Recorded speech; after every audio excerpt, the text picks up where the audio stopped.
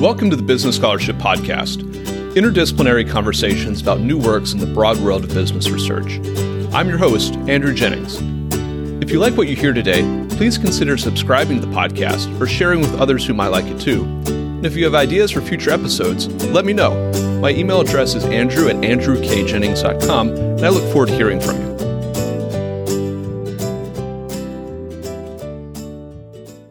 Our guest today is Christina Skinner, Assistant Professor of Legal Studies and Business Ethics at the University of Pennsylvania's Wharton School. We'll be discussing your article, Central Bank Activism, which is forthcoming in the Duke Law Journal. I'll include a link to the article in the show notes for the episode. Christina, welcome back to the Business Scholarship Podcast. Well, it's wonderful to be back on the show. Thank you so much for the invitation.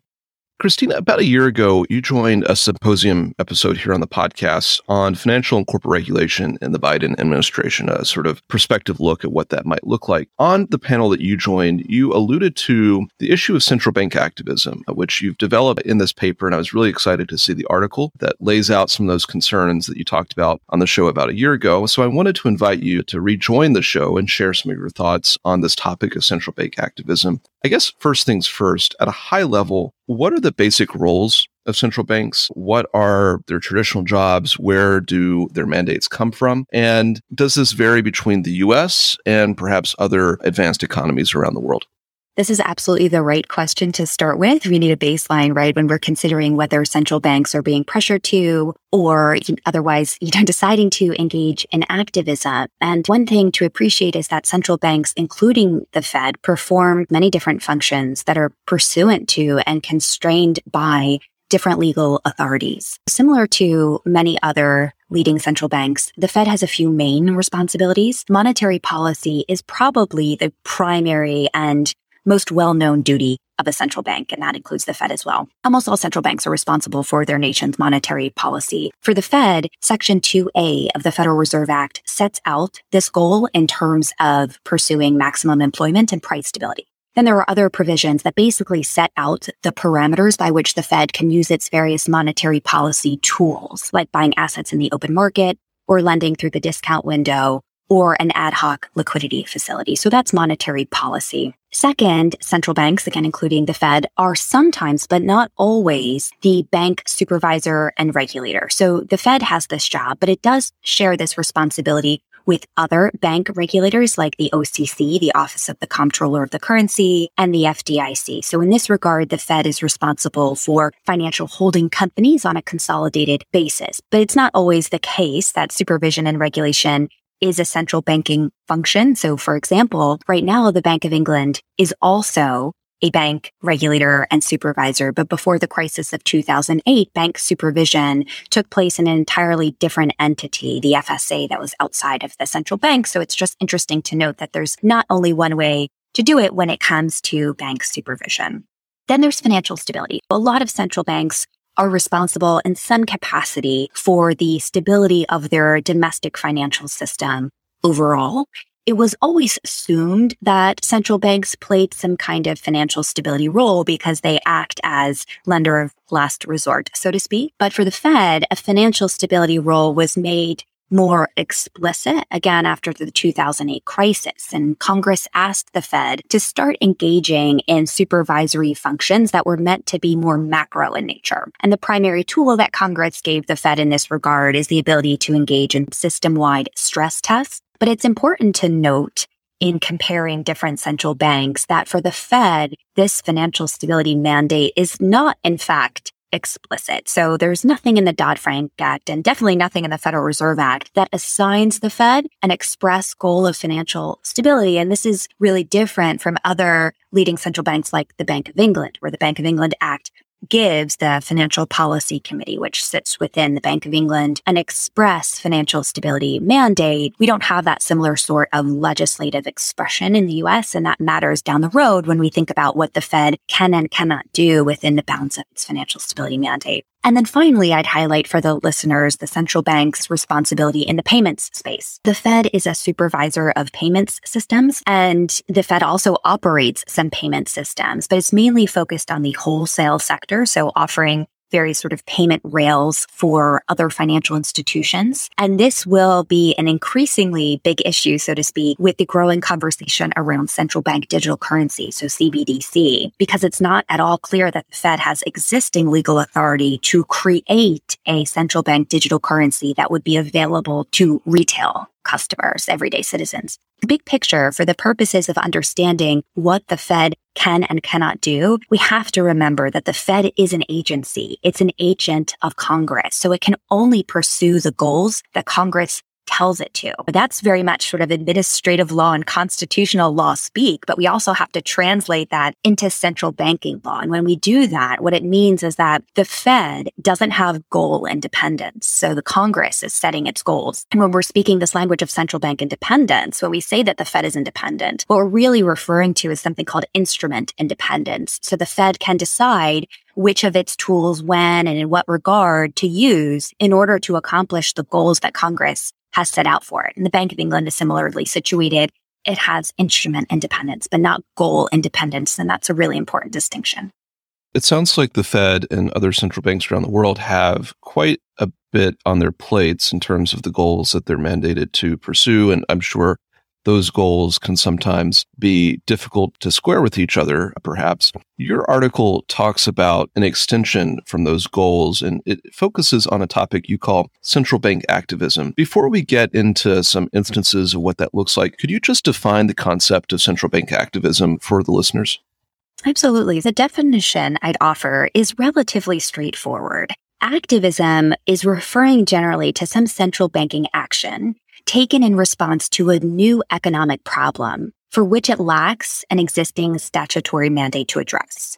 Now, of course, that general definition does beg a few questions. How am I thinking about the scope of the Fed's mandate? For one, it's true that many of the Fed's mandates confer discretion. But I argue that discretion is not as open-ended as some would argue that it is. There are limits, and it's very possible to draw lines around those mandates, around the borderline of those mandates. One can look at the text of the mandate in the first instance. Often this is the Federal Reserve Act, and examine that text in light of historical convention and construction, which itself has usually been a reflection of the mandate's purpose.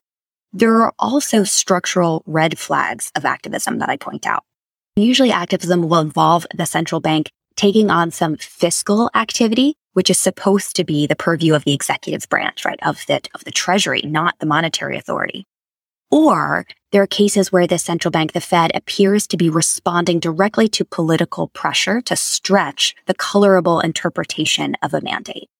You identify 3 areas in which central banks are under some pressure to act and under which there might be some central bank activism. Those are helping small local businesses, climate change, and addressing inequality. Could you talk about those forms of potential central bank activism? What are the interventions that we're seeing from central banks? And maybe what are some of the motivations for banks to embark upon these policy areas, which are perhaps a little bit different from their established goals? Is this a matter of banks taking the initiative, or is there outside political or social pressure that might lead them toward a path of central bank activism? Absolutely. And we could spend such a long time talking about each of these examples because there's so much nuance, and I'll endeavor to be really concise. At the outset, I think it's important to state that these are all really important issues for society to wrestle with, but it doesn't necessarily mean that they're jobs for the central bank. It doesn't necessarily justify the Federal Reserve stretching its mandate or being asked to stretch its mandate. And that's where the rubber really meets the road. And in my opinion, and in my paper, focused on rule of law issues and separation of powers issues. Climate change is really the signature issue here, and I have a separate paper that examines in great depth the legal authority, or the lack of legal authority for the Federal Reserve to proactively tackle climate change. The context here is that central banks all around the world are being pressured politically and from various popular groups to take on climate change. There's, in fact, a consortium of almost 100 central banks that's called the Network for Greening the Financial System that's dedicated to carving out a role for central banks in facilitating, using their policy tools to facilitate a transition to a low-carbon economy. In general, it's important to appreciate when we're talking about the Fed that the Fed's particular legal authority is quite constrained. in this space. And it's easy enough to look around the world and see what the European Central Bank is thinking about doing or what the Bank of England is thinking about doing. But the Fed, again, has its own distinct, unique legal framework that isn't as capacious in regard to climate change as these other central banks. And the upshot of the Fed's legal authority in the climate change space, which I get into in this other work, is that the Fed has very weak authority to try and force credit reallocations toward green outcomes, green assets, green companies, and away from brown ones. Now, it does have the authority to react to any manner of financial crisis, including one that could be induced or precipitated by a climate event. And it can consider how climate change could pose credit risks on the balance sheet of banks. But again, it just doesn't have any legal authority to try and offensively tackle climate change and try and move the U.S. economy toward a greener equilibrium. And again, it differs a bit by mandate, right? So there's really no authority in regard to monetary policy to do things like green quantitative easing that other central banks can consider. In the supervisory space, there is some authority, as I said, to think about how climate change could manifest as credit risk on big banks' balance sheet. But there are real due process limits on the Fed's ability to use things like moral supervisory suasion to deter banks from lending to certain companies and not others. And then, of course, the Administrative Procedure Act limits how far the Fed can, for example, increase regulation, increase capital requirements vis-a-vis certain kinds of assets. The big takeaway here is that the Fed has all the authority it needs to react defensively, but it doesn't really have authority to go on the offensive against climate change. And those that would prefer to see the Fed in such a role should be advocating for legislative changes through Congress. The second example that I give is in regard to inequality. Again, Section 2A of the Federal Reserve Act, that's that provision in the statute that sets out the Fed's monetary policy goals. It again gives the Fed responsibility for promoting stable prices and maximum employment. Now, in recent months, there's been growing evidence of attempts or indication that some Fed leaders would consider influencing the path of monetary policy by elevating or expanding the employment arm of that mandate specifically. And the idea would be that if we can stretch the employment arm of the mandate to include questions around inequality, then we might be able to get the Fed to think about using its tools or tinkering with its tools, the deployment of its tools to address issues of inequality. So to give you some background here, the Fed announced a new monetary policy framework called Average Inflation Targeting in August of 2020. What that meant is that the Fed is no longer going to tighten rates automatically when inflation reaches 2%, which is the Fed's target. It's going instead to shoot for a 2% rate of inflation on average. So we'll be able to have some makeup period whereby the economy can be inflationary for a bit longer. The implication, for some at least, is that now there's more wiggle room to try and squeeze more employment out of the economy, even if it means letting inflation creep up a bit, and it has. At the time of that transition in August 2020, the employment arm of the dual mandate was described in a new way. The framing of that goal among Fed leadership was one that is referred to as, quote, broad-based and inclusive. Now, this new framing of the employment mandate has subsequently been used by some Fed leaders to rationalize a splintering of the employment mandate to focus on particular geographic and demographic groups that appear not to be faring as well as some others. Now, again, at face value, pondering ways to mitigate wealth inequality is a good thing by any measure. But as a rule of law and separation of powers matter, the question I'm asking is how should we evaluate an effort to use the Fed's power to help some groups over others? Because technocratic central bankers looking for evidence about distributive outcomes sits quite uncomfortably with their apolitical technocratic core. Basic premises of economic policy instruct the central banker to focus on maximizing social welfare, but to stay out of these really thorny questions of distribution. For that reason, employment data has historically been assessed as neutrally as possible using headline rates. And it's a dangerous game to get into the situation where the Fed is essentially thinking about picking policy winners and losers. The Fed just isn't equipped or authorized to do that. And I'll get into that a bit more when I talk about normative questions around legitimacy and unelected power. Then the third example I gave was around small business lending. This was a COVID era facility, the Main Street facility that was stood up in 2020. And here what we saw was really a new or a reincarnated kind of lending for the Fed, like lending directly to small and medium businesses in the real economy. What's interesting here is that Congress did tell the Fed to do this in the CARES Act. But in doing so, Congress seems to have changed its mind about some provisions in the Federal Reserve Act without actually amending the Federal Reserve Act. For one, Congress had long ago ditched this industrial lending role for the Fed in the 1950s when it removed Section 13B from the Federal Reserve Act.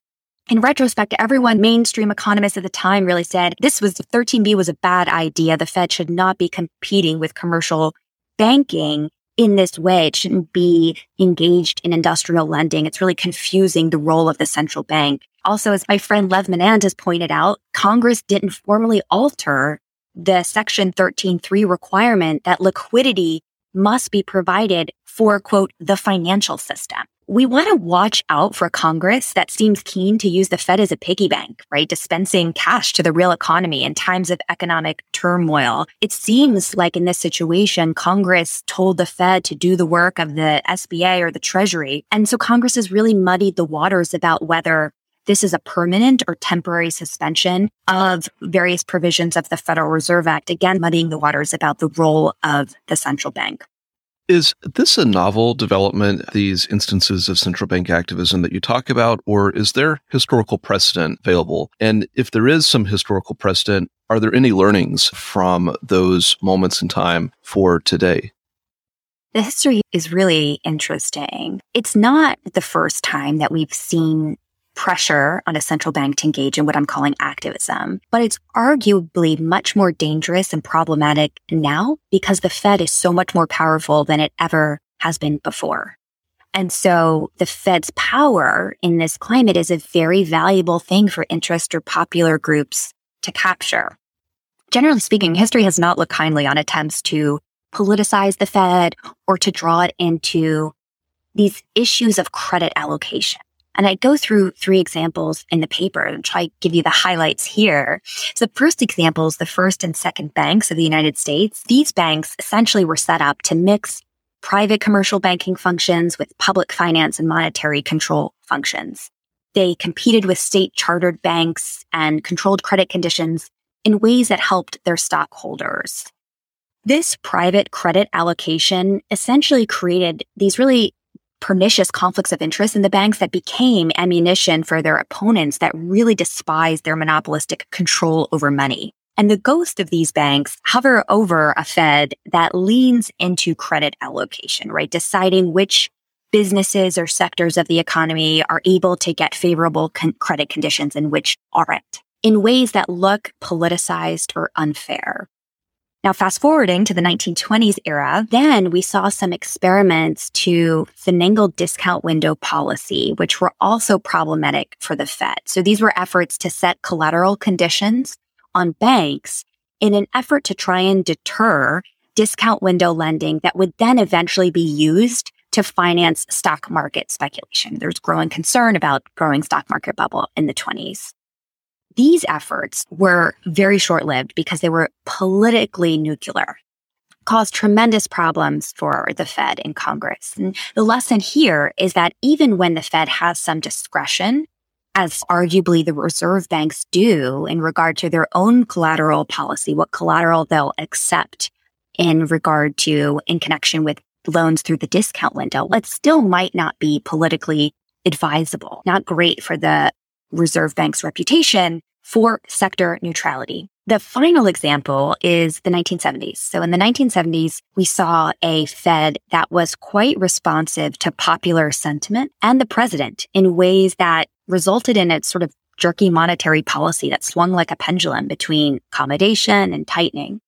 The lesson from that period is that the Fed is supposed to be tied to the proverbial mass of macroeconomic technocratic decision-making for good reason. Monetary policy that reacts to popular pressure is generally not healthy for the economy over the longer run.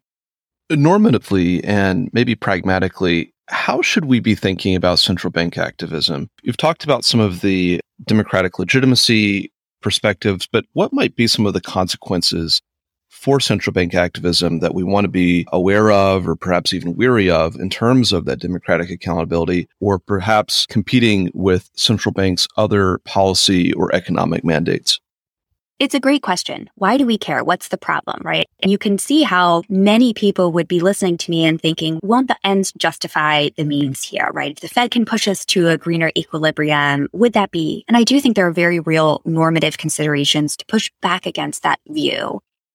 First, if we live in a world where the executive or Congress, for that matter, can pressure the Fed to stretch its mandate, to act beyond it, there are manifold economic ramifications, including but not limited to inflation, distortion of credit pricing, and the misallocation of credit. And those are eventually all very costly for society as a whole. Second, there's this critical legitimacy question about how large a role society wants for a central bank that's governed by unelected power. These are big-time institutional and democratic legitimacy questions. The Fed isn't in charge of contested value judgments about who wins and loses in the economy. And if it were, then Fed governors would need to run for office. Society needs to be able to trust that the Fed will wield its expert hand to make apolitical decisions and let democratically responsive institutions decide the tricky and subjective values-laden questions. Finally, there is a specter of a central bank leviathan. If we're pushing and pushing the Fed to do more and more, to solve more and more problems, then this puts the Fed on a path of tremendous growth that we might not ultimately be very happy with. What key takeaways would you like listeners to have from this interview and from the paper? And are there open questions that you hope to tackle in the future?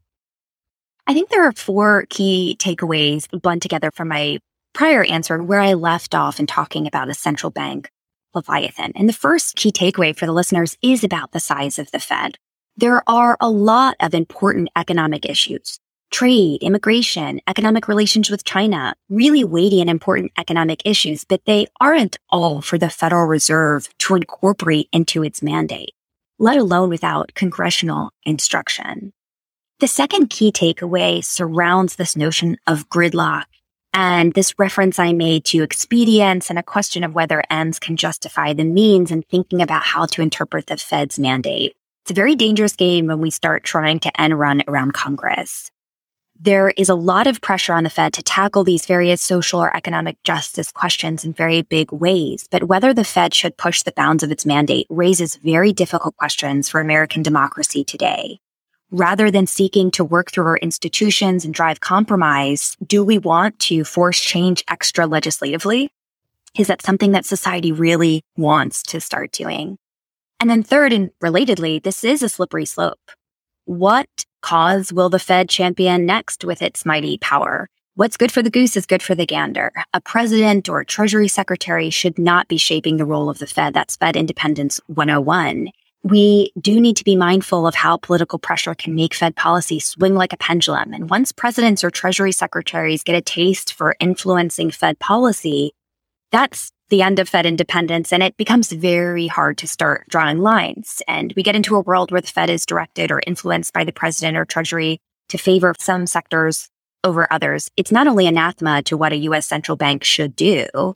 Again, what's good for the goose is good for the gander, and it's good to remember that. And then finally, there's a really challenging balance to be mindful of between delegation and discretion. We don't want to bind the Fed in times of crisis. The Fed needs to be adaptive and agile and nimble in times of economic crisis. But we also need Congress to be disciplined in the way that it delegates power to the Fed. And in terms of open questions for future research, this is going to be something that Congress and the Fed as an institution will need to balance: the need for discretion, but the need to be mindful about specific delegations. And I mentioned central bank digital currency at the beginning of our conversation, and I can very much see this issue coming up as Congress considers whether to give the Fed responsibility for something like a central bank digital currency, whether to give the Fed something else to do, and for what purpose. Our guest today has been Christina Skinner, Assistant Professor of Legal Studies and Business Ethics at the University of Pennsylvania's Wharton School. We've discussed her article, Central Bank Activism, which is forthcoming in the Duke Law Journal. I'll include a link to the article in the show notes for the episode. Christina, thank you for joining the Business Scholarship Podcast. It's been a pleasure. Thank you for having me.